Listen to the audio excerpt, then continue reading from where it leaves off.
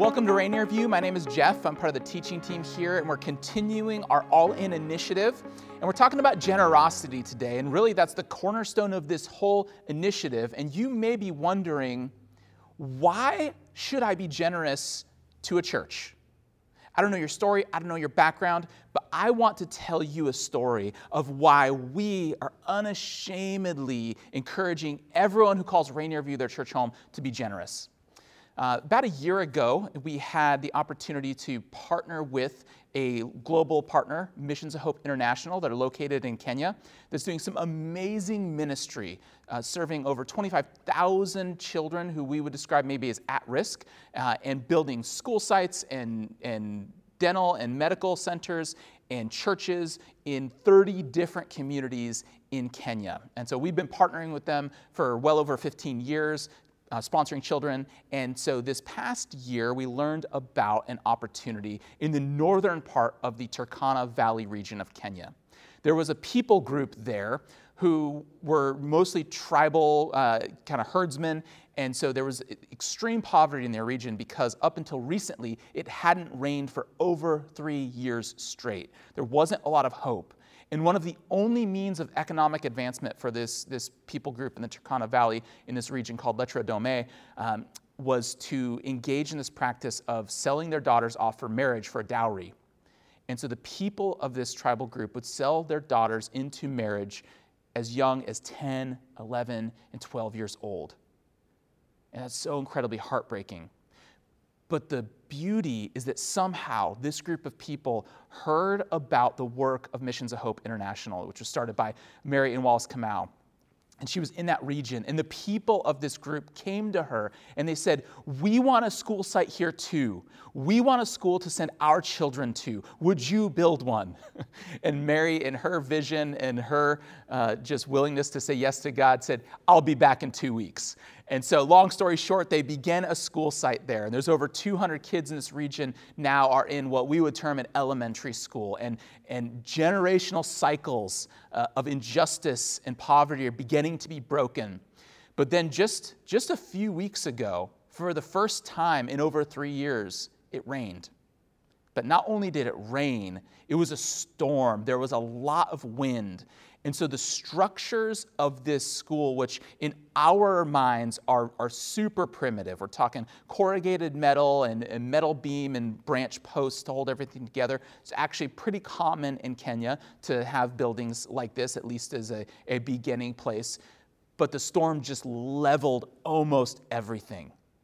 And so now there's no buildings left for a school. And not only that, the people in the Lettra Dome region are now afraid to return to a building like that, worried what happens if another storm comes, because nobody was seriously injured or killed this time, but what might happen if something like that happens again?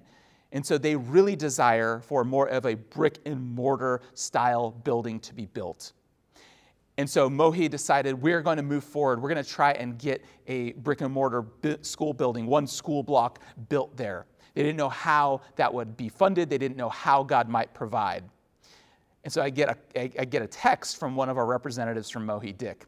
He says, hey, can I check in and see what maybe Rainier View is thinking in terms of partnering with us in this Lettra Dome region that we've talked about? We do want to partner and help establish a fully built out school site with kitchen and classrooms and staff housing and all of that.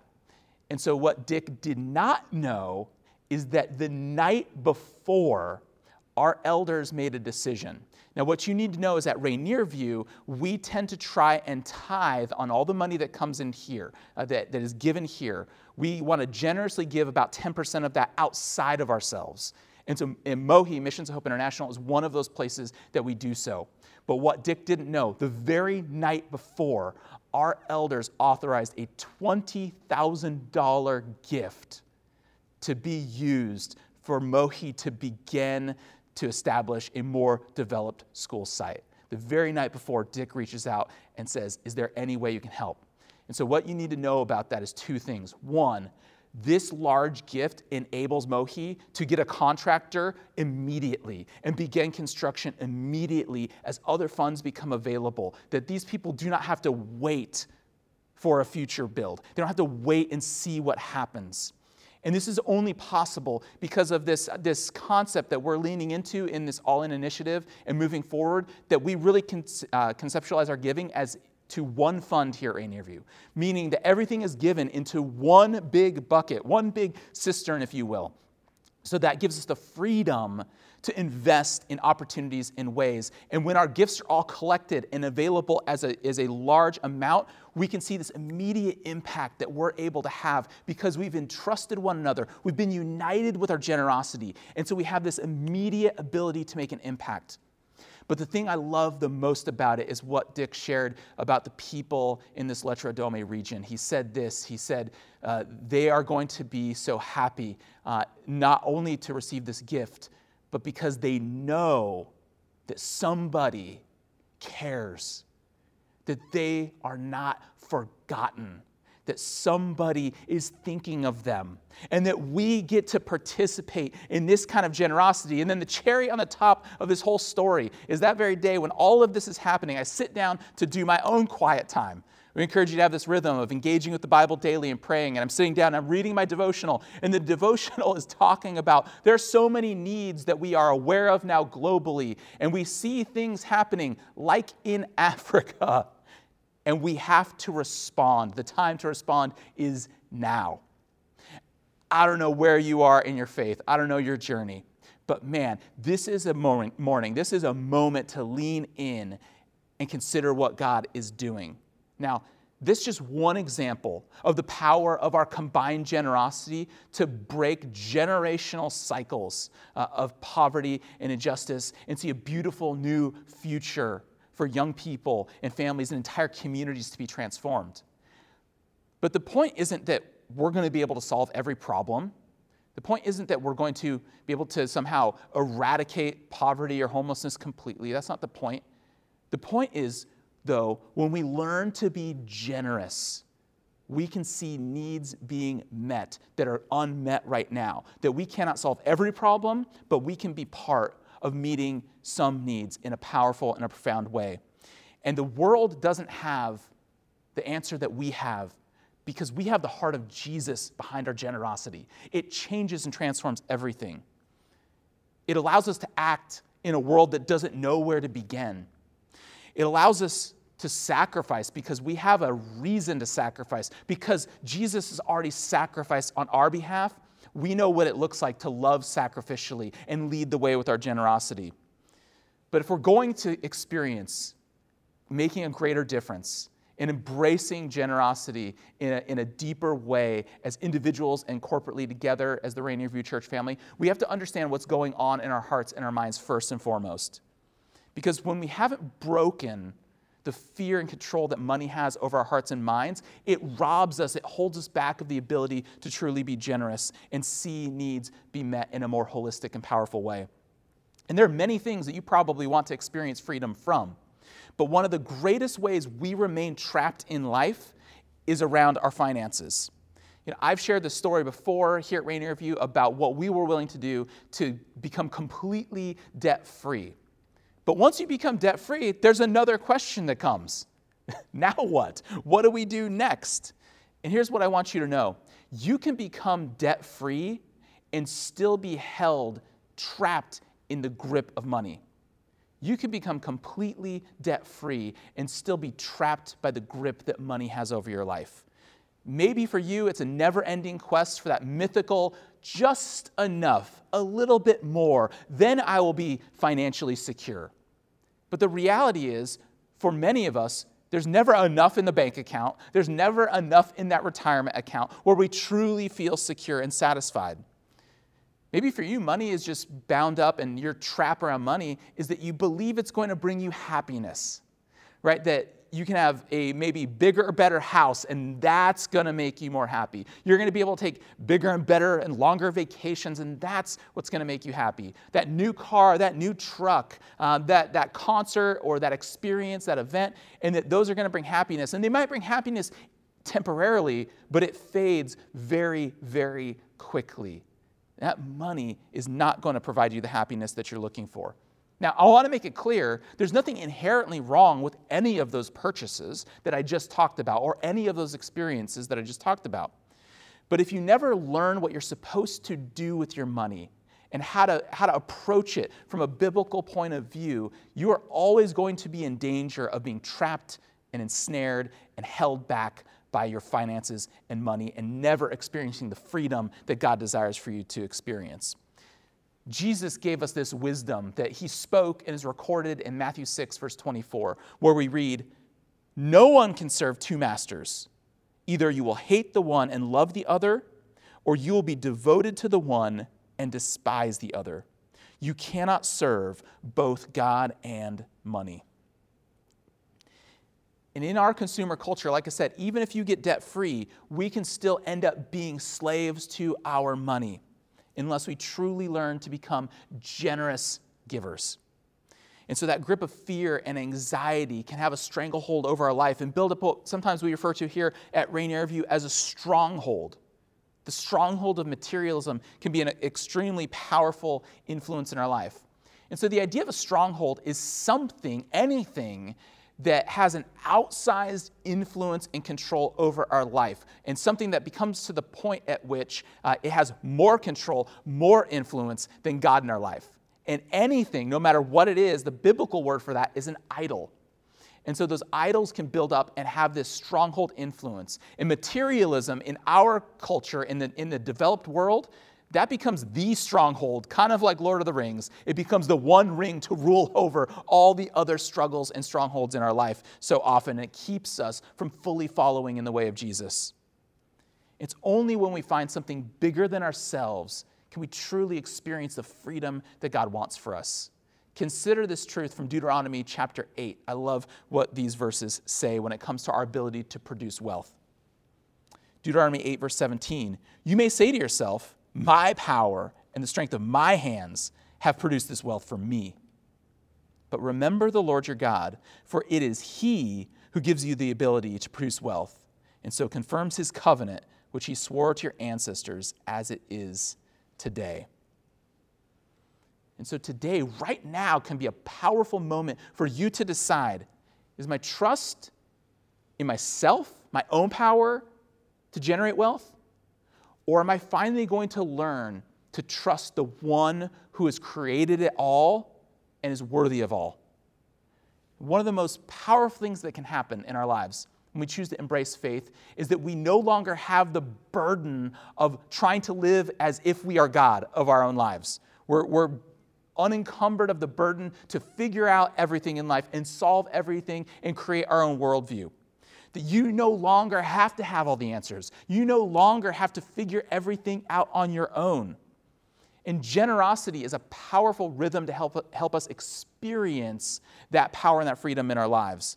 And again, sometimes as I like to say, you are a terrible God of your own life. Generosity is the pathway to unburdening ourselves of that terrible weight that we often carry around. But furthermore, generosity, one of the things that it is, generosity is revealed through the generosity of His people, meaning God Himself is revealed through the generosity of His people. When we choose to be generous, God is revealed in a powerful and a new way.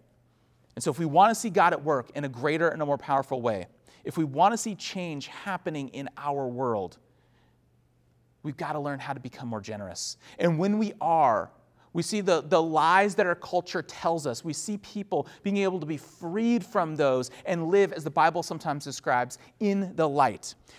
To see people who are just hampered with and shackled by anxiety in ways that they don't have to be, and experiencing a true hope and a peace that gives a power for today and a hope for the future. When we learn to be more generous collectively as a church family, we see more physical and spiritual needs right in our community and beyond being met.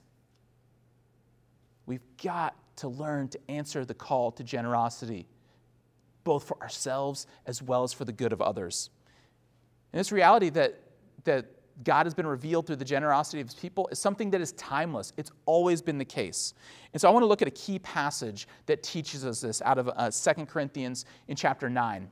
The background to this is that there's this church in this region of Macedonia, and they are extremely impoverished, and they're living through a famine. It is not a great time for them to be extra generous, and yet they insist, Paul, we want to bring a gift. And to this backdrop, this is kind of the backdrop to what we read here in 2 Corinthians. And so would you read with me? Remember this, whoever sows sparingly will also reap sparingly, and whoever sows generously will also reap generously. Each of you should give what you have decided in your heart to give, not reluctantly or under compulsion, for God loves a cheerful giver. And God is able to bless you abundantly, so that in all things and at all times, having all that you need, you will abound in every good work. As it is written, they freely scattered their gifts to the poor. Their righteousness endures forever. Now he who supplies seed to the sower and bread for food will also supply and increase your store of seed and will enlarge the harvest of your righteousness. You will be enriched in every way so that you can be generous on every occasion. And through us, your generosity will result in thanksgiving to God. So you look back in that passage and find the part and mark it, highlight it, make a note of this principle of you reap what you sow. And that principle is so important. Sorry, couldn't help myself, but there it is, okay? It was just hanging there. But regardless of dad jokes aside, this wisdom is so important for us to understand in our lives. The principle of reaping what we sow, when we understand this wisdom, it radically changes how we invest our time, our energy, our focuses, and our financial resources as well. Because the primary way that principle is applied here is to our finances and to our generosity. Biblically, provision is linked to generosity and gratitude. And so when we learn to give the way that God tells us to give and to be generous the way that God invites us to, we see how he provides. And when we see how God provides, our trust in him grows and rises. And when our trust in God grows and rises, so does our peace and our contentment and our gratefulness. It's like we're making deposits in our own accounts of gratefulness and contentment when we choose to trust God and be generous with what he's already entrusted to us. And so it's just like compound interest. And I'll speak to those of you who are younger. If you're a teenager, if you're in your 20s, right? There's so many things, there's so many voices that are maybe pulling you away from considering following Jesus and really having faith be first and foremost in your life. But one of the things that happens when you learn now at a young age to weave faith into your life is that you're building that compound interest of peace and contentment into your life in a world that is awash with anxiety and no answers with really how to face it well. Because one of the problems in our culture is that it says full and complete freedom to do whatever you want is going to lead to your fulfillment. And that is simply not true. It's simply a lie. Actually, living a boundaryless life is like drowning in nothingness 1 inch at a time. Now, embracing faith fully in your life, I'm going to be honest and upfront, that's going to cost you something. There's going to be opportunities that you're going to have to say no to. There's going to be relationships that might end, even if just for a season, because you choose to embrace faith. But what I can tell you wholeheartedly, 100%, is the return on the peace and contentment and purpose and meaning that comes from learning to weave your faith into every aspect of your life is so, so worth it. Consider this principle of reaping what we sow. Let's continue in this passage in 2 Corinthians. It says, this service that you perform is not only supplying the needs of the Lord's people, but it is also overflowing in many expressions of thanks to God. Because of the service by which you have proved yourselves, others will praise God for the obedience that accompanies your confession of the gospel of Christ, and for your generosity in sharing with them and with everyone else. And in their prayers for you, their hearts will go out to you because of the surpassing grace God has given you. Thanks be to God for his indescribable gift. did you catch there in that passage we just looked at how God shows up through the generosity of those Macedonians, and it leads to others praising God because of it. This connection between God being revealed and others being generous. It's generosity just simply a core part of our discipleship journey of walking fully with Jesus. And we understand it's a difficult part of our discipleship journey to walk out. Depending where you're at in the longevity of your faith, depending on your current circumstances right now, we get that it's challenging. It is all about you identifying what your next step is, not trying to keep pace with somebody else. Just identify where you are and how God's Spirit is leading you in this moment. Don't worry and compare yourself to somebody else. But this is why we're in this all-in initiative. Just like our gift is going to go halfway around the world to northern Kenya in the Turkana Valley and radically change the lives of hundreds and hundreds of people. We get to participate in this biblical principle of reaping what we sow. And this is why we're in this all-in initiative together. And again, we've used this imagery of this big cistern or well with different spigots. And we want to have the flow of those spigots flowing more fully. We want to, again, fully fund our ongoing ministries, not minimally, but fully. We want to invest in our facilities that saw well over 1,000 people in adult service attendance on Easter Sunday. And we want to, again, steward those facilities well so that people can encounter the good news of Jesus and experience life change and transformation. We want to continue to make investments in both local and global partners to see lives that are caught in poverty, sometimes extreme poverty, experience radical transformation because of the generosity of God's people. We want to work hard at turning off that tap of building debt to have the ministry funding flow more fully to meet more and more unmet needs in our community and in our world. Because becoming debt-free, it's not about just the freedom of not having the debt. It's not just about like making cozy, nice buildings for ourselves. No, it's not about that at all. Again, we can be in debt, or we can be debt-free and still be in the grip of our own preferences.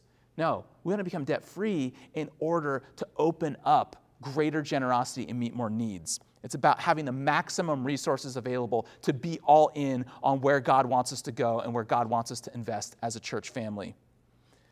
And so we want to be committed to these core commitments, some of which look like showing up for our cities, making Jesus real to the next generation. And when you are all in with your generosity and your contribution, it enables us to run fully after those things. Now, again, I know some of you are joining and you're like, yeah, that's not me. I'm not going to contribute. I don't think I should have to give. And it's not my job to convince you of that. I would just invite you to sit with God, to truly pursue God and just ask God, what do you want me to do? My wife Amy and I, we're working through the same process of determining what is our next step of generosity, right? And looking at the challenges and looking at the trust level that's going to require us to increase and do. But we want to reap a generous harvest, just like the Macedonian church did. Not necessarily financially, but a generous harvest in seeing lives changed and transformed for the sake of the gospel and the good news of Jesus. And in the 4.5 years we've been here at Rainier View, God has blessed us with being able to be part of some of those beautiful stories. One of those being the story that I opened with today. But again, that's why we're in this all-in initiative together. That's why our contributions matter. We want to bring our gift, our part over the next couple of years in order to see God just increase this harvest of righteousness, these good things that God wants us to participate with him in. And so we know that God is working in a powerful way. Let me close with one more story briefly and one more piece of scripture. So a few months ago, there's a guy at our Graham campus. His name's Robin. Many of you know him. And he is just has the biggest heart. But he was listening to how God was leading him. And there's a men's retirement home locally, and it needed a little bit of TLC around some of the yard work out front, and so his men's group just said, hey, we'd love to come one Saturday and help do some stuff. And they said, great. And so the men's group came, and they did a little bit of landscaping, a little bit of cleanup. But then Robin got to talking with the director. He said, would the men of your home ever be interested in a Bible study? And they said, sure. So Robin got a couple guys, and they just showed up. And guys just came out of the woodwork, so to speak. This men's home's about half veterans, half not. But if you know anything about retirement homes, it can be a very, very lonely place. And these men were so grateful that somebody would just come and be with them. And after a few weeks of Robin mostly just showing up and listening and just being present, one of the men came up to him afterwards. He said, "I am so grateful that you've chosen to come and show up and be with us on Saturday mornings. I want to give something just as a way to say thank you for what you're doing and what your church has allowed you to do and how you've shown up." And so Robin holds out his big old loving bear paw of a hand, and this man puts in his hand 3 coins. And then Robin's recounting this story to me in the lobby the next day at church. And he shows me those 3 coins, and he puts those coins in the offering box. And what gets me about this story is it's not about the contribution, right? It's not about the amount. It's about there was somebody in Pierce County who did not have the opportunity to be generous and was able to participate in being generous because one of you at Rainier View was willing to go where God's Spirit was leading and to show up. And I wonder how many more stories like that, how many more people can participate in the kingdom of God kind of life as we learn to be all in together. Let me read one more story because we cannot fix everything, but we can have the heart like this woman that we read of in Mark 12, beginning in verse 41. We read, Jesus sat down opposite the place where the offerings were put and watched the crowd putting their money into the temple treasury. Many rich people threw in large amounts, but a poor widow came and put in 2 very small copper coins worth only a few cents. Calling his disciples to him, Jesus said, "Truly I tell you, this poor widow has put in more into the treasury than all the others. They all gave out of their wealth, but she, out of her poverty, put in everything, all she had to live on." We all have something to bring. Would you be willing to sit with God? Ask him, what is my contribution supposed to be in this season, in this moment? I want you to hear now from a couple at Rainier View and hearing their story and their journey of learning what it means to become more generous.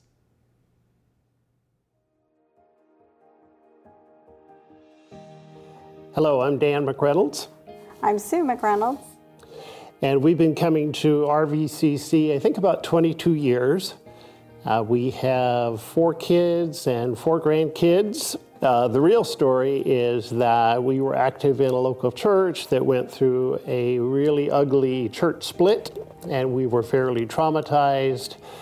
We knew several people that had come to RVCC, and so we knew some people here. We tried it and felt like this is where we should be. I think the most defining moment for us was when our son died, and the church really came around us. Sue didn't mention, but this was a suicide. There were dozens and dozens of people from my company that came to the memorial service, and afterward, I had a lot of people that said to me, "Dan, I don't belong. I don't have any spiritual part to me. I don't go to church," but we could feel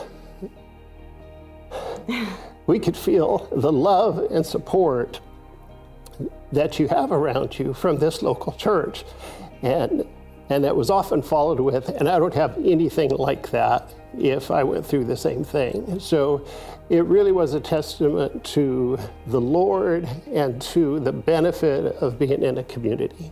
When we got married in college, and we gave from the first time we got married, and went to church together. And we had no money. We weren't working really. Through all that time, we were giving. And so when we came to Rainier View, it was just a given that we would continue to give. Yes, I wish we had a more spiritual answer than force of a habit started at a very young age, but that's kind of the reality is force of a habit started at a young age. And I would say the challenge for us now, we're obviously not young people anymore. Speak for yourself. Yeah. I'm not a young person anymore. So retirement, I think, is a challenge at a couple levels. I've worked at the same company for 33 years. It's a big part of my identity. So I'm looking with some trepidation at that transition because I think I'm going to miss it. And then financially, I know I'm going to miss it. I was thinking this morning that I have gotten a paycheck from a company since I'm going to miss that. But seriously, I remember how proud I was when I had a job working as a box boy at Safeway and just getting that first real paycheck. The reality is that's been a regular thing for a lot of years. And so transitioning off of that and not having employment income is a little weird, it's a little scary. And so when we think about giving, the reality is there's going to be way less income, but at the same time, there are assets that have built up over the years. So our whole marriage, I've been the one that's paid the bills every week. I've been the one that has written the check or now using PushPay. I've done all of that. But it's always been, okay, I look at the money coming in and now this is the money going out. And I'm not sure how to do that when there's no money coming in. Yes, we look at this, these assets in Dan's very detailed spreadsheet. It's a great spreadsheet. Just, how does that work? And that is scary, and we don't know how that's going to work. But we do know a big part of that is going to continue to be giving because we want to be faithful to the Lord. This was maybe 6 months ago. I remember Jeff had in a sermon just a sentence about we all tend to worship at the altars of comfort and security. And that was just like a bolt right through me because those are altars that I am prone to worshiping at. And so the discipleship element of the All In initiative, I think, is really getting to that. It's really getting to, at the purest form, who is my God? Who and what is number one? Wherever you are, whether you're giving a little or you're giving a lot, it's going to make a difference. And the Lord doesn't care where you're at financially. What the Lord cares about is your heart. And that is what this is all about.